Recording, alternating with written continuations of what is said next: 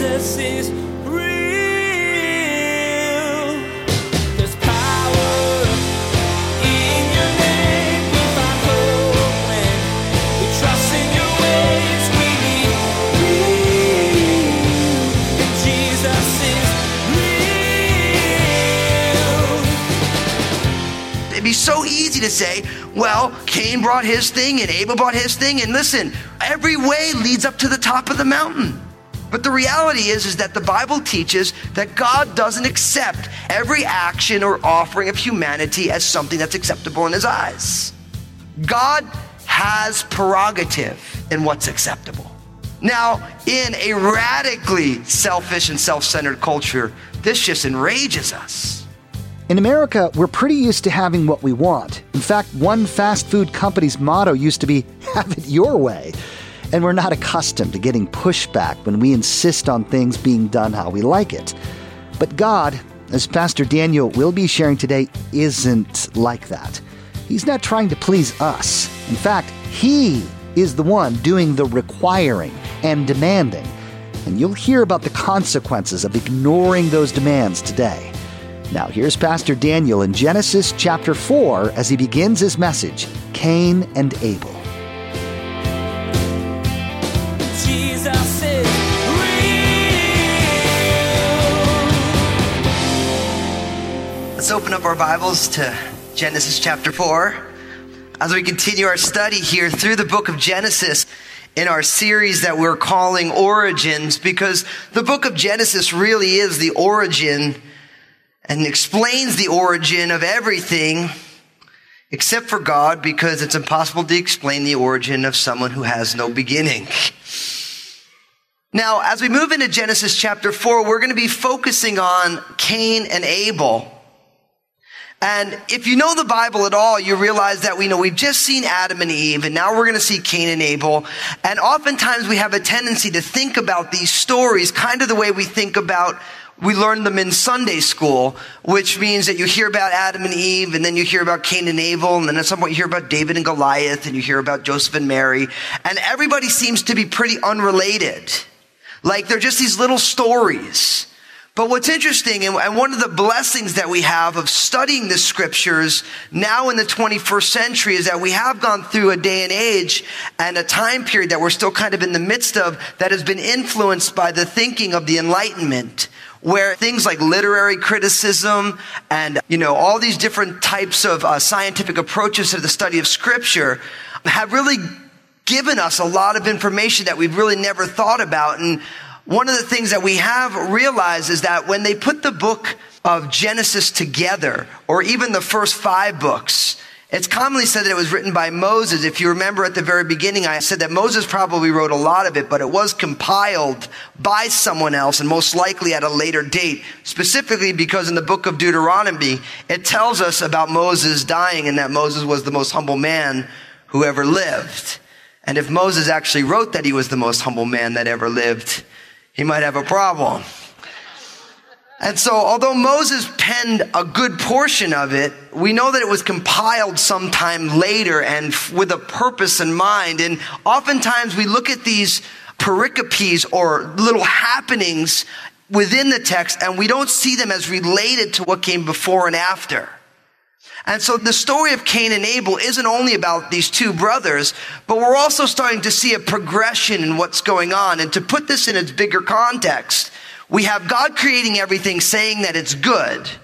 And really, if we focus in on God creating man, Adam and Eve, male and female, and then Adam and Eve sin in the Garden of Eden, and they realize their shame, they're hiding from God, and then they're expelled from the garden. Now, in Genesis chapter 4, we're going to see Cain and Abel, and if you know the story and we're going to talk about it, we're going to find that Cain is going to kill his brother Abel. So it went from sin and shame, and now we're going to have murder. There's going to be a genealogy in Genesis 5. By the time we get to Genesis 6, we have something really weird going on with the sons of God and the daughters of men having giants as offspring. We'll talk about that. And this is what happens right before God decides he's going to destroy the earth with a flood. So Cain and Abel is a progression here. Things are starting to spiral. And that's really what this story does here. We see how sin is progressive. That Adam and Eve realized that they were naked. They tried to cover themselves. But now we're going to see sin having more of a blossom in their lives. And it's going to play out in sibling rivalry and murder. And this is all going to culminate, of course, with God flooding the earth ultimately. And I think, I don't want to be a downer, but the reality is that sin is progressive, isn't it? Nobody who becomes an alcoholic on the first day they take a drink say, I'm going to become a raging alcoholic. Nobody who ends up murdering somebody just wakes up one day and says, I'm going to start killing people. It all begins with small things. My pastor, John Henry Corcoran, used to say, it's the soft choices that get you in the end. Because things are progressive that way. And that's exactly one of the things we're seeing here in this. Now, look at what happens. Genesis chapter 4, verse 1, it says this. Now Adam knew Eve, his wife, and she conceived and bore Cain, and said, I have acquired a man from the Lord. Then she bore again, this time his brother Abel. Now Abel was a keeper of sheep, but Cain was a tiller of the ground. So this is pretty simple. We have Adam and Eve. We've already seen them. They've been exiled from the garden. And it says that Adam knew Eve, his wife. Now that word knew in the Bible, when we think about someone who knows somebody, we just think we understand them, we know who they are. But in this context, it means that they knew each other intimately. They enjoyed the blessings of being husband and wife. So Adam and Eve enjoyed their marital bed. And first Eve conceives and she bears a son named Cain. It says, I have acquired a man from the Lord. And Cain literally means acquire. So Cain, verse 2, she bore again, this time his brother Abel. And Abel literally means breath or nothing. And really, that name Abel is the word that you get over and over again in the book of Ecclesiastes, which is often translated as vanity. So you have Cain and Abel. Now, in verse 2, we get this little phrase, and it says, now Abel was a keeper of sheep, but Cain was a tiller of the ground. So we have these two guys, Cain the older brother, Abel the younger brother, and Abel was a shepherd. He kept livestock. And Cain, of course, was a farmer. He worked the ground. And what's interesting about this is that there's no moral judgment placed on what these guys do, but we see that time has elapsed and they had jobs that they did. Now, in verse 3, look at what happens. And in the process of time, it came to pass that Cain brought an offering of the fruit of the ground to the Lord. Abel also brought of the firstborn of his flock and of their fat. And the Lord respected Abel and his offering, but he did not respect Cain and his offering. And Cain was very angry and his countenance fell. What? Okay. So Cain is a farmer. Abel keeps the sheep. That's their jobs. And they came to bring a sacrifice to God. They're like, we want to offer a sacrifice to God. And so Cain brings the fruit of his vocation. And then Abel brings the fruit of his vocation. And it says that the Lord respected Abel's offering, but not Cain's. Now, if you've ever read the Bible, you read a Bible commentary before, people make a big deal about this, about why this is the case. But the reality of what this text tells us, by not telling us a lot, is that the problem is not necessarily with Cain or with Abel. The problem is with God. God is the one that you're like, huh? Because they're both bringing the fruit of their vocation. That'd be like if you're a banker and you want to give God an offering, you give him some banking products. And if you're a teacher, you give him, they're giving them what comes naturally. But the problem is on God's side of the wall. Now you might say to yourself, what are you talking about? The problem's on God's side of the wall. Let me explain something to you. If God is God, then God chooses what is an acceptable sacrifice to him. God has the prerogative in this. And I think this is an important point because we live in a society where everybody feels that whatever they want God to be and whatever they think God wants is acceptable to God. Isn't that what people think? But the reality is God chooses what's acceptable to him. God says, this is what I desire. This is what I desire. And I think that's an important thing because it'd be so easy to say, well, Cain brought his thing and Abel brought his thing. And listen, every way leads up to the top of the mountain. But the reality is that the Bible teaches that God doesn't accept every action or offering of humanity as something that's acceptable in his eyes. God has prerogative in what's acceptable. Now, in a radically selfish and self-centered culture, this just enrages us. Because we want to say, God, I just want to do yoga. You should accept that. God, I don't want to be generous. I just want to save all my money and buy a summer home. God, I just want to do whatever I want to do. God accepts me for who I am. And the answer to that is no. See, God chooses what's acceptable to him. This is why belief in God is so challenging in the West today. Because God has very specific parameters for what he wants. Cain and Abel both bring what makes sense to them. God has another idea. Now, look at what happens. Because Abel's offering was accepted and Cain's wasn't, notice at the end of verse 5, it says, and Cain was very angry and his countenance fell. Look at verse 6. So the Lord said to Cain, why are you angry? And why has your countenance fallen? If you do well, will you not be accepted? And if you do not do well, sin lies at the door. And its desire is for you, but you should rule over it. See, we get a sneak peek into why Cain's offering was not accepted of the Lord. Because notice, Cain is angry. It's not the action of what he did may have been right, but his heart was wrong. His heart was so wrong that first he gets mad at God and then he goes and kills his brother. Because in God's economy, your heart is what God cares about. And oftentimes people's actions are wrong, but their heart is right. And oftentimes people's actions may be right, but their heart is wrong. Jesus said, look, men look at the outward appearance, but God looks at the heart. And that's why we're called to walk by faith and not by sight. That's why as Christians, we're called not to look at what people do, but say, God, maybe they're doing everything wrong, but their heart is really in the right place. They're just messing up. The scariest part of being a Christian is the reality that God sees us all naked and open. God sees us in our hearts. People see our actions. God sees what's inside our hearts. And you know what's amazing? You can't fool God. And neither can I. We've all tried,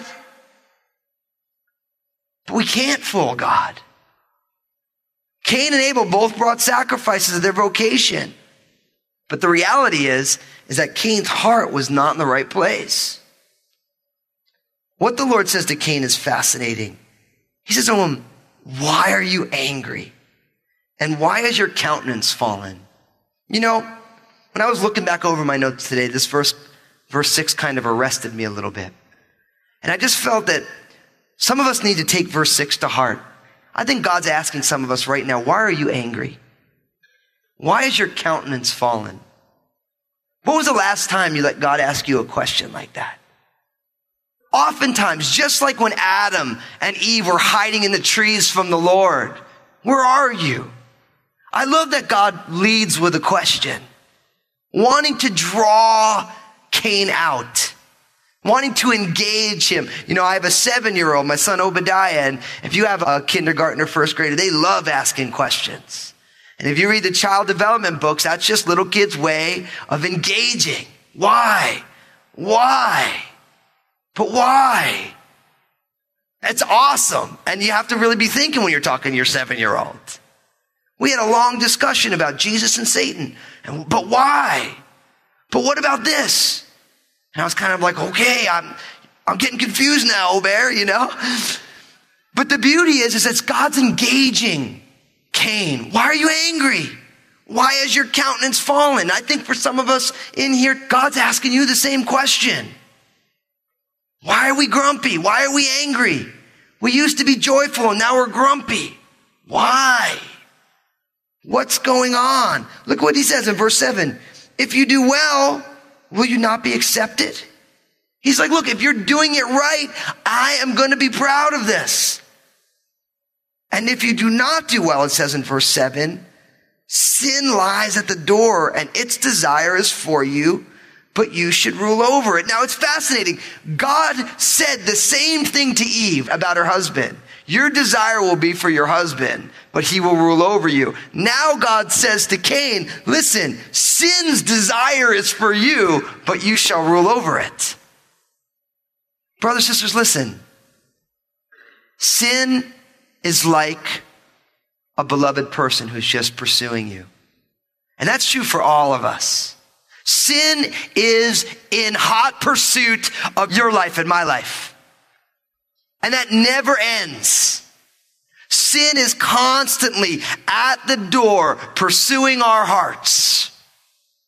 And we just have to come to a realization, a settled realization that that's just the way it is. That is what living life this side of eternity is like. Now, thank God we rule over that because of the finished work of Jesus, because of the indwelling presence of the Holy Spirit that keeps us from doing what we want to do naturally in rebellion against God. See, sin is relentless in its pursuit for you.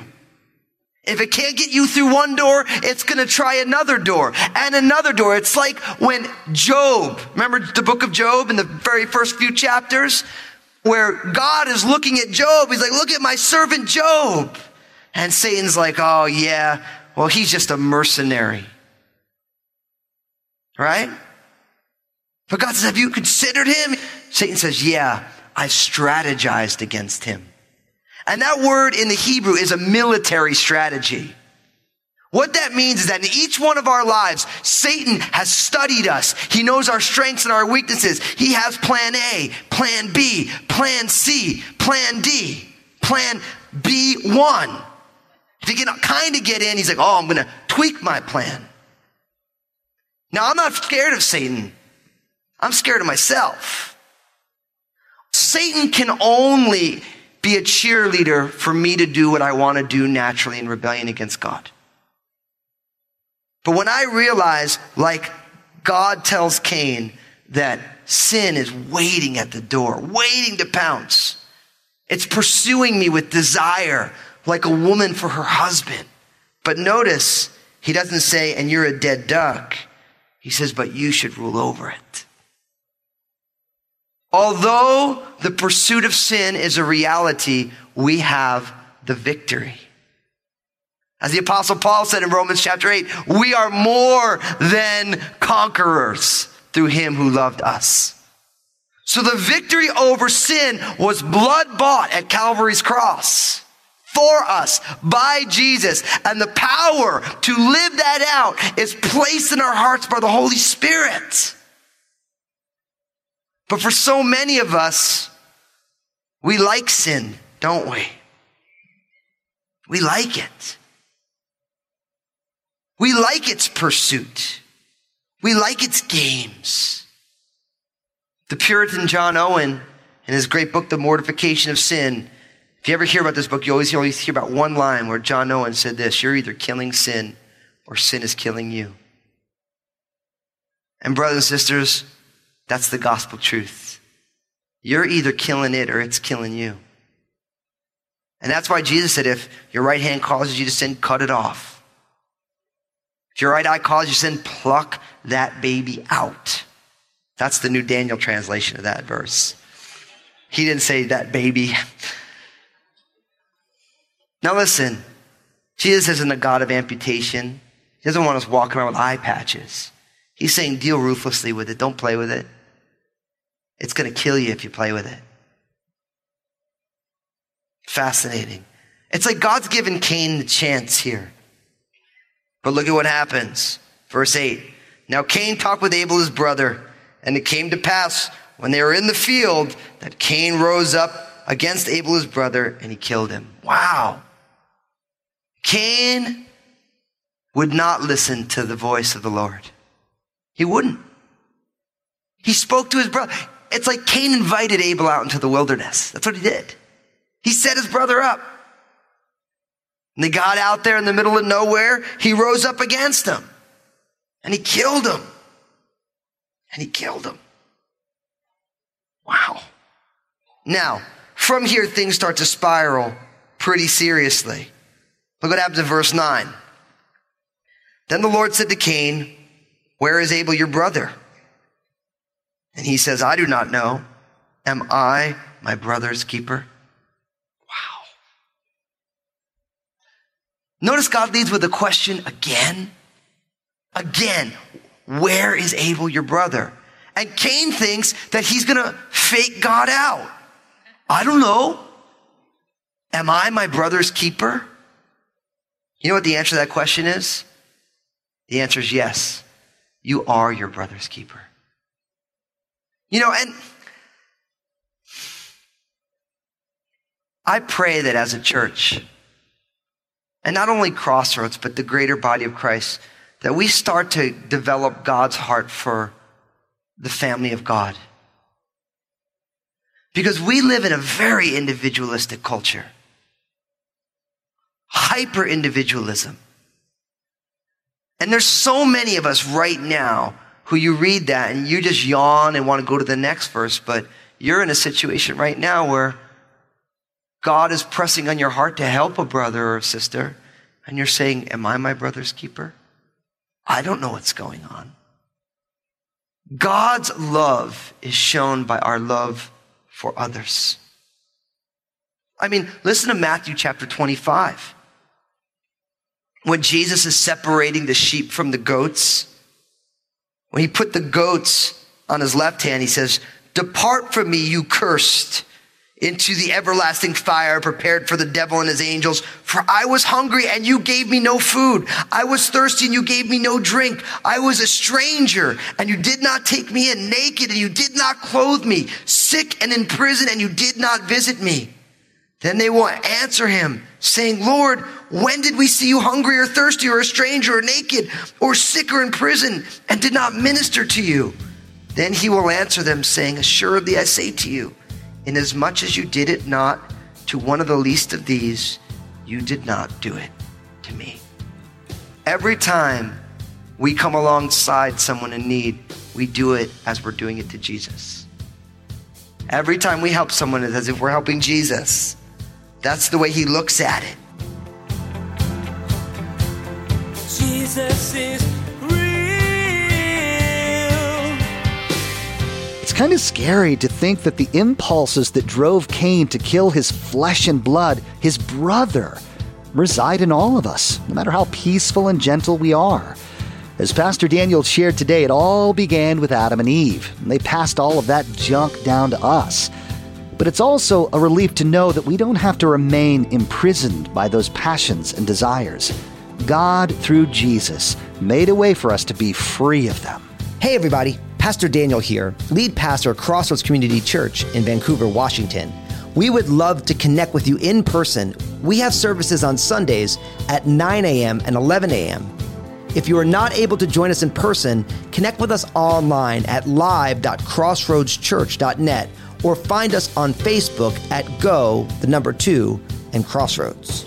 Hey, this is Josh, and I wanted to personally thank you for listening today to Jesus is Real Radio. Did you know that Pastor Daniel also has a TV program? It's called Real with Daniel Fusco.